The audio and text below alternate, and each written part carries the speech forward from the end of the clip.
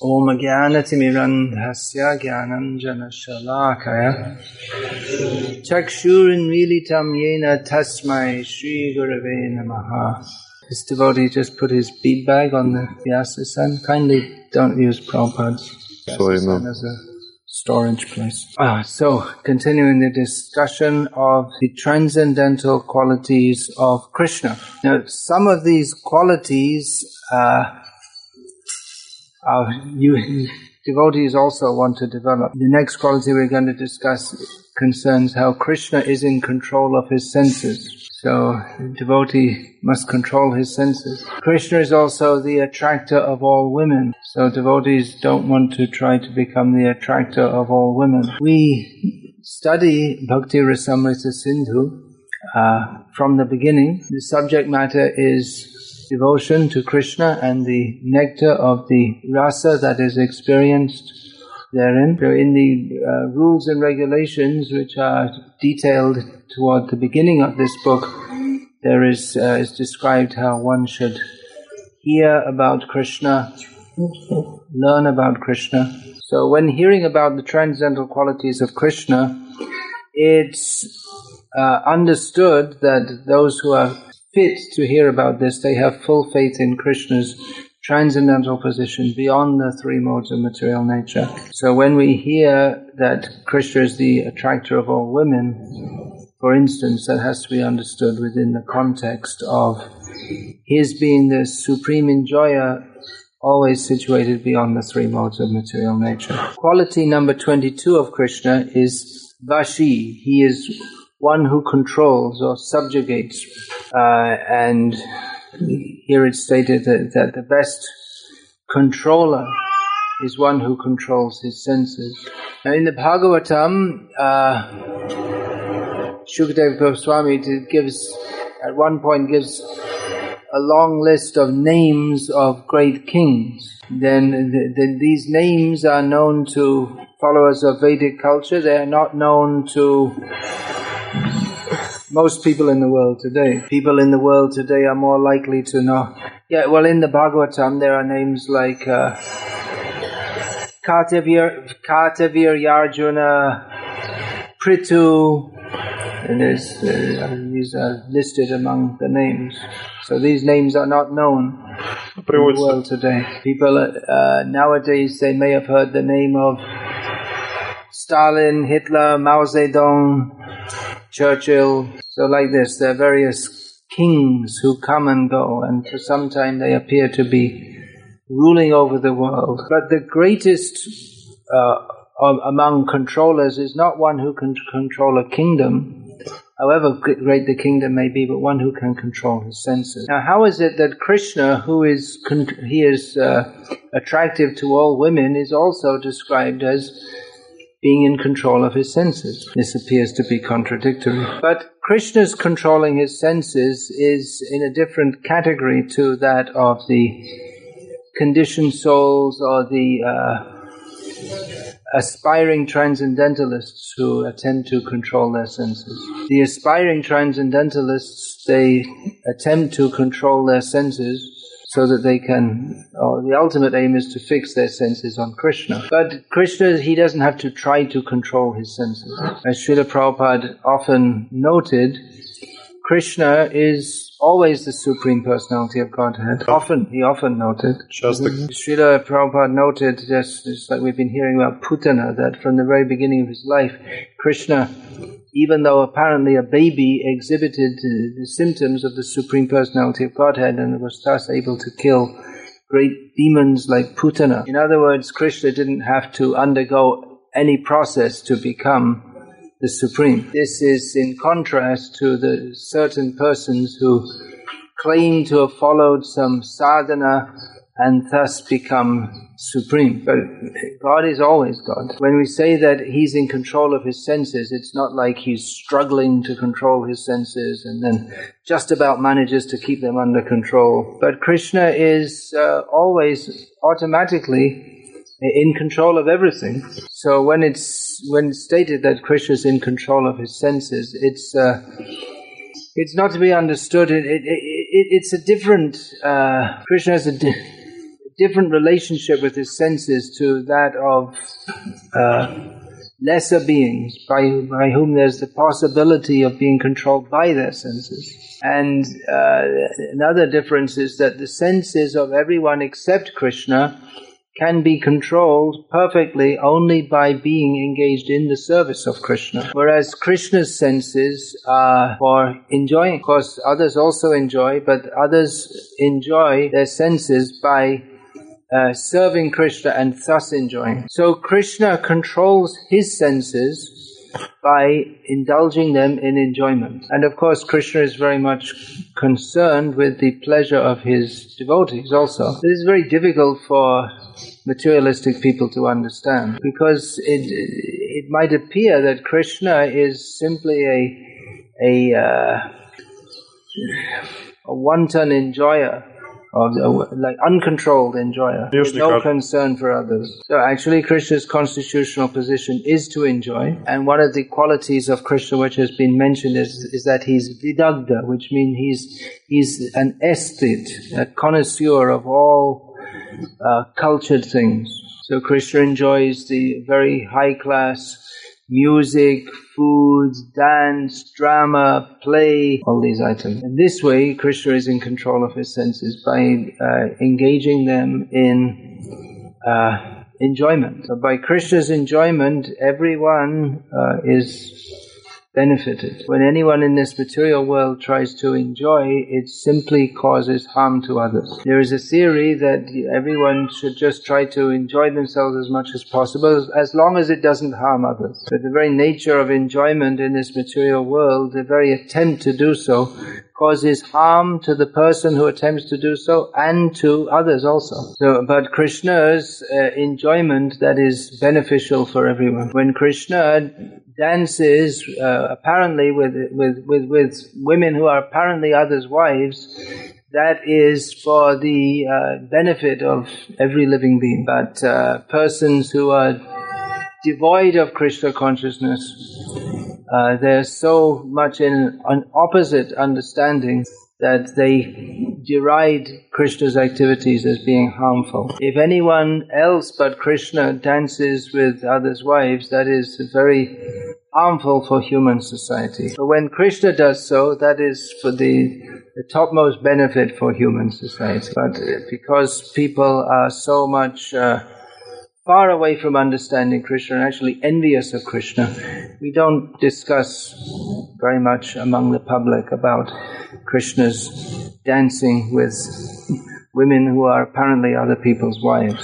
So an example of Krishna's controlling his senses is given in the first canto of Bhagavatam. This is comparing Krishna to materialistic people, that women who approached Krishna with false smiles and glances could not agitate him or seduce him. So there are various senses which may be agitated, but the example or the prime example is the sexual desire. The very word in Sanskrit for desire, kama, it means desire in general and specifically sexual desire, because sexual desire is the basis of all other desires, and it's like the epitome of all desires. Now, in this verse which is quoted from the Bhagavatam,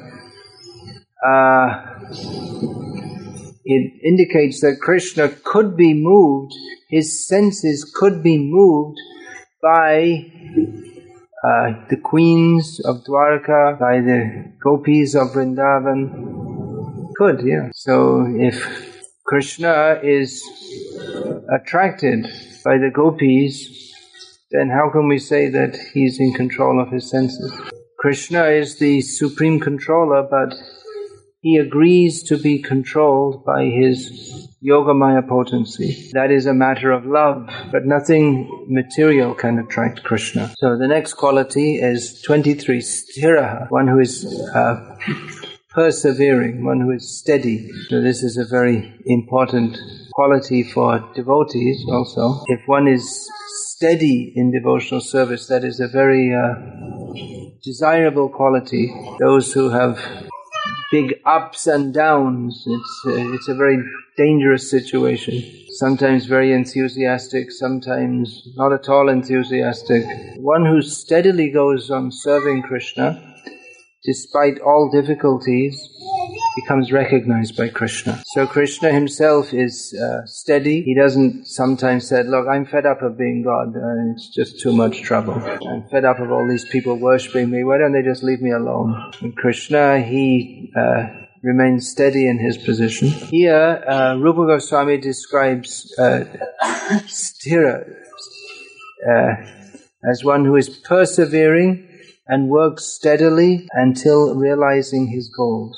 Once he decides to do something, he keeps on until the aim is fulfilled. Now, of course, everything that Krishna desires can be fulfilled instantly by his Ichha Shaktis, by his power of desire. Then immediately everything can be fulfilled. So again, everything, we have to understand these descriptions of qualities in terms of his lila. His lila literally means play. Krishna performs activities for his own pleasure. Krishna doesn't have to do anything, but he performs activities for his own pleasure and to instruct others. And to instruct others. If everything was just immediately fulfilled upon Krishna's desire, then there would be no pastimes. For instance, in Mahabharata we have a description of how the Pandavas, with great faith in Krishna, overcame all obstacles and emerged victorious in the battle of Kurukshetra. Now, Prabhupada often gave the example that Krishna could have told Arjuna that, well, listen, Arjuna, I'm God. You don't worry. You just go to sleep on this chariot and I'll kill everyone by myself. Well, there wouldn't have been much fun in that, would there? Then we wouldn't hear about how the devotees, with their great faith in Krishna and their perseverance, were able to overcome all obstacles by Krishna's grace. So Krishna often acts almost as if he's an ordinary human being, as if he has to struggle to achieve something or endeavor to achieve something. An example is given here of in the pastime of the Syamantaka jewel. So that was lost, and Krishna, Krsna, the brother of Satrajit, he took that out. He went riding in the forest, and then Krsna was found dead and the jewel gone, and Satrajit was blaming Krishna for this. So it's interesting that Satrajit was able to spread this rumor, because he was saying, well, how in Dwaraka could anyone suspect Krishna of being involved in murdering Krsna to get the jewel? But some people had believed it, so much so that Krishna wanted to clear his name and keep a good reputation. I hope you all know these narrations from Srimad Bhagavatam, otherwise it might be difficult for you to follow this discussion. Anyway, Krishna, he went to find out what had actually happened and to try to recover the Syamantaka jewel, which might seem a pretty hopeless task. Someone had been murdered in the forest and the jewel taken away from him, and then how are you going to find out who did it and where the jewel is? Of course, Krishna knows everything, but again, he acts as if, in many ways, he acts as if he doesn't know everything for the sake of performing his pastime. So it was a difficult task to resolve this mystery of what had happened to the Syamantaka jewel, and to clear Krishna's name even though he was being slandered. But Krishna went to the forest and he investigated the whole situation. When he came to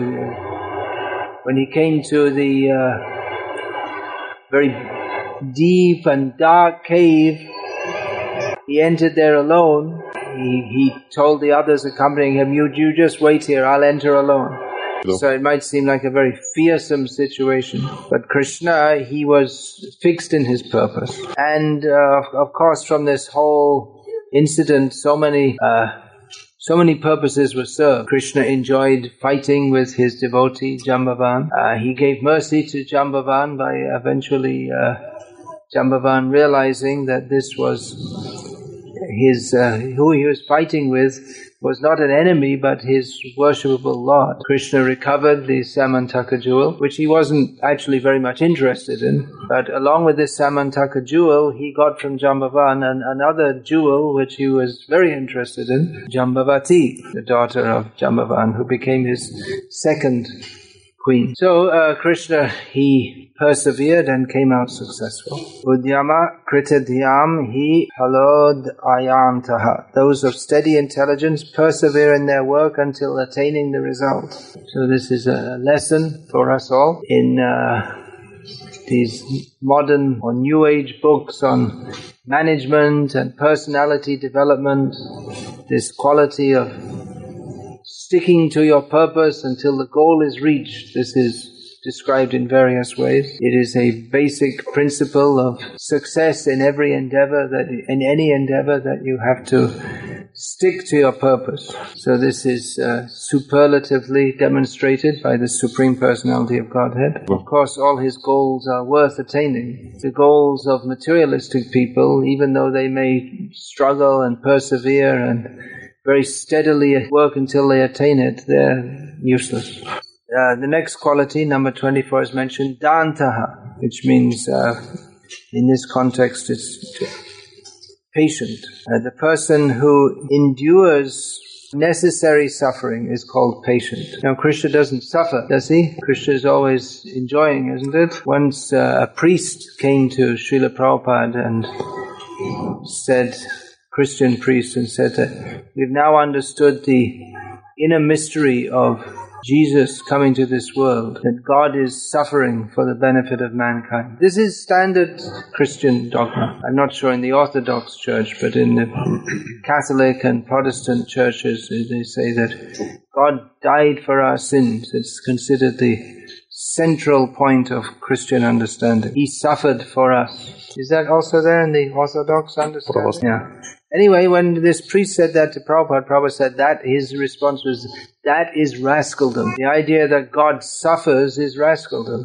He's always enjoying, he doesn't suffer. Or that he has to suffer to free us from sins. And that suggests that he is also involved in the laws of the universe. He's under the control of he has to make some concession to the laws of the universe. But we know that Krishna says, Sarvadhaman parityaja mamekam sharanam vraja aham tvang sarva papebhyo moksha yishami mashuchaha. Give up all varieties of religion and surrender to me. I will deliver you from all sinful reactions. Do not fear. Krishna says, do not fear. He assures us that there is Krishna is fully capable of freeing us from sinful reactions. We shouldn't doubt that at all. The ordinary process to get free from sinful reactions is to perform some undesirable action. One takes on some difficulty, and that clears one from the difficulty one would have had to suffer from the sinful reaction. This is called atonement. So if we think that, well, God will take on a lot of suffering, and in this way He'll clear the suffering of everyone else, that, according to Srila Prabhupada, is rascaldom. Which means it is rascaldom. But because Krishna, just by His will, He can just change the whole karmic debt. Just clear it. Nevertheless, it's stated here that Krishna, he may endure some suffering. So again, this is to be understood in terms of Krishna's pastimes. Krishna's apparent suffering is also pleasure for him. The example is given here that Krishna lived in the house of his guru. So in Bhagavatam, tapasa brahmacharyena, these two, austerity and brahmacharya, these two are considered together. So brahmachari life is undertaken in the house of the guru, and the brahmachari is expected to undergo difficulties for the sake of the guru. And especially we have the description in Bhagavatam of how Krishna, when he was in the Gurukul, the house of his guru, on one occasion, he went with Sudama to the forest, and they were caught in a storm, and they underwent very severe difficulties for the sake of serving their guru. But not only on that one occasion, but in general, the brahmacharis, they perform austerities.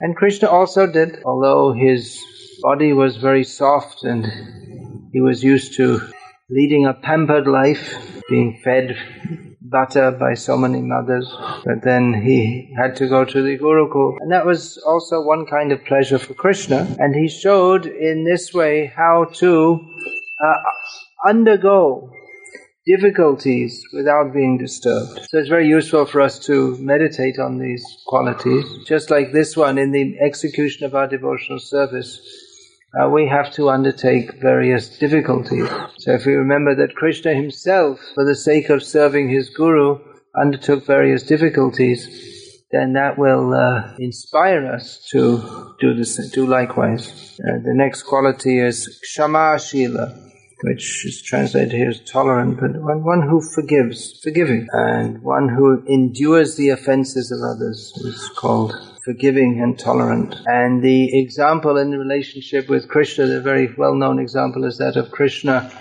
tolerating Shishupal's repeated verbal offenses. Shishupal blasphemed Krishna again and again, and Krishna simply didn't respond. And an example is quoted that a lion, when there's a roar of thunder, a lion will roar in response. But when the jackal howls, then the lion doesn't respond. So Krishna is very tolerant of the offenses of others. Just like Indra, he caused so much offense. He wanted to kill everyone in Vrindavan by drowning everyone in torrential rainfall. And at first Krishna was thinking to just destroy Indra completely. But then he thought, why should I bother? He's so insignificant.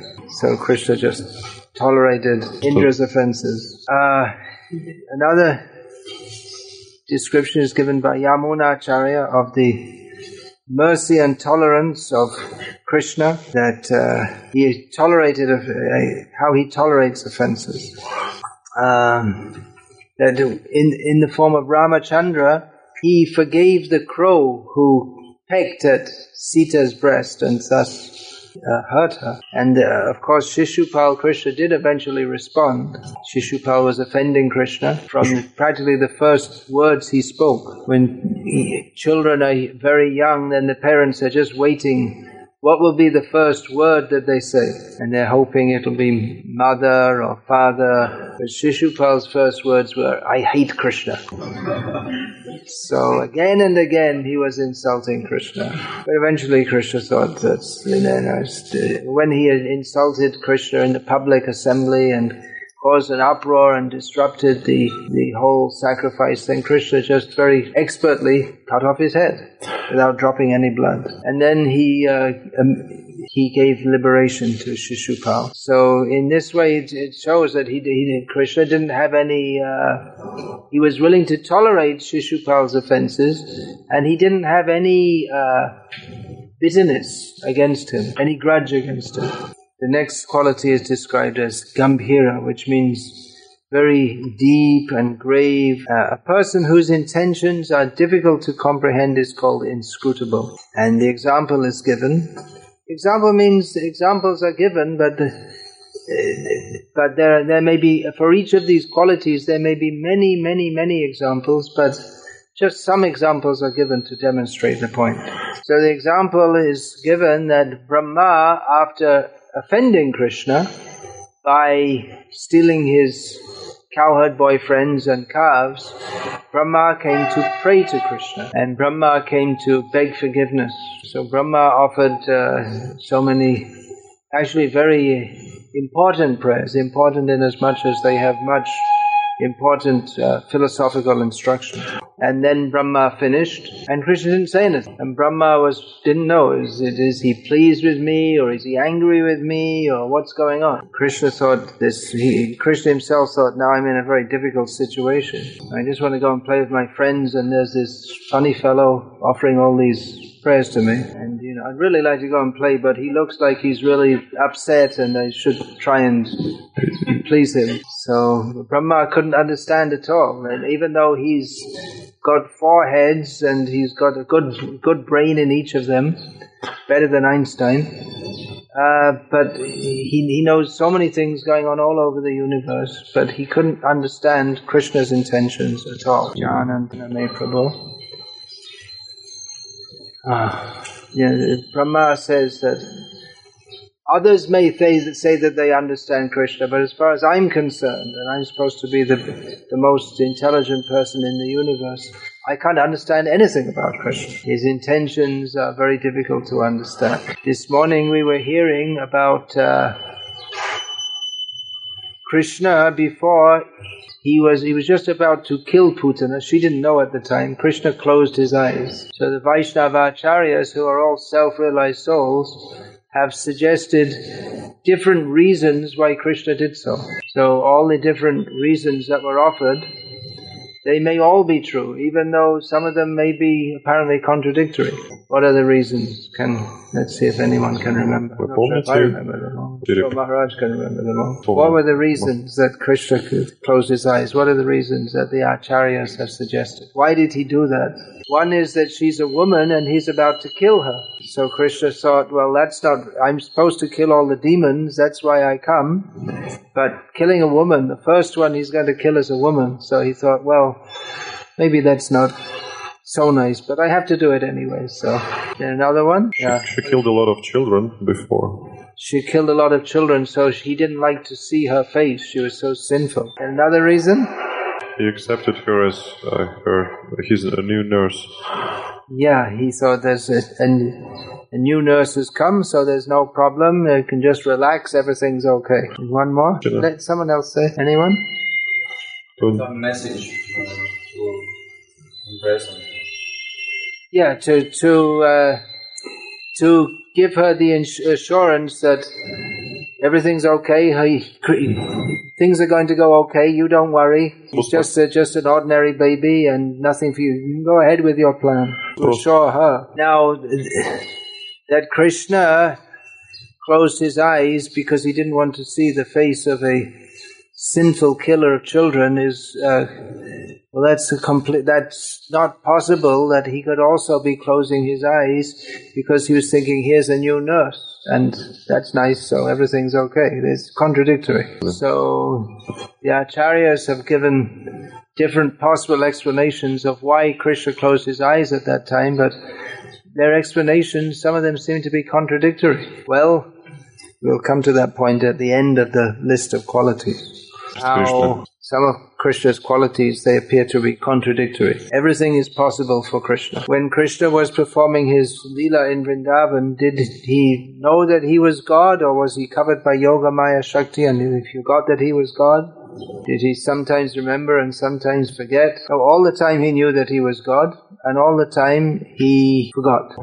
Is that possible? Yes, for Krishna it's possible, but we can't imagine. But again we are hearing about the transcendental qualities of Krishna. And transcendental means inconceivable. What is possible for Krishna is not possible or even imaginable for us. And that's how it should be, because if he was only just a little bit better than us, then how would he be this supreme, absolute truth personality of God? So, another example of Krishna's being difficult to understand was that when Krishna was holding Govardhan Hill, he was very much affected by the love of Radha, but even Balaram couldn't work that out. Balaram's also the personality of Godhead.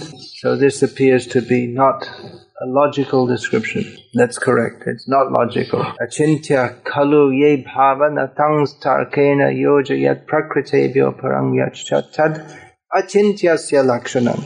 Krishna is inconceivable. The very meaning of inconceivable is that it's no use trying to understand everything about it by our mundane intelligence. Krishna's qualities, they are they are inherent in his transcendental character, which is fully beyond the three modes of material nature, fully beyond everything of this material world. So the next quality described is dhriti, steadiness, which many of the qualities, they may seem to be the same, but there may be subtle differences. We already had sthira, which also means steady. And it's a similar description, that one who's in control of the mind. Before we had sthira as being, vashi, who is, who's in control of his senses. So this means in control of the mind. Here it's described, or Rupa Goswami describes, that one who is fully satisfied in his desires is called steadfast, or one who remains peaceful even when there's cause for agitation. Steadfast. Krishna is known as Atma Rama, one who takes pleasure in himself. And he's also called Aptakama, one whose all desires are fulfilled. So Krishna has nothing to desire. All his desires are fulfilled. He's not agitated in any circumstances. Therefore, he's fully peaceful in mind. So an example is given that Krishna, he is described here as Yasha Priya. He's likes to be famous. Among the six principal opulences of the Supreme Personality of Godhead, one is mentioned, Yashaha, fame. So Krishna is famous. He likes to be famous. He likes to be Krishna. He's not thinking, I'd like to be someone else. I don't like to be an ordinary devotee in the temple. I'd like to be the GBC. Or I don't like to be a factory worker. I'd like to be the boss of the factory. I don't like to be an ordinary housewife. I'd like to be Miss World. But Krishna is fully satisfied with what he is, which happens to be the central point of all existence. So Krishna likes to be famous, but at the same time, he's satisfied with the fame that he has, and he gives honor to others. And the example given is that he could have personally killed Jarasandha and got the fame for doing so, but he gave the opportunity instead to Bhima. I saw in a magazine in India that on the internet, among all the gods, the number one hit is Hanuman. Krishna's number two. Krishna's number two. Hanuman's way out there, the most popular.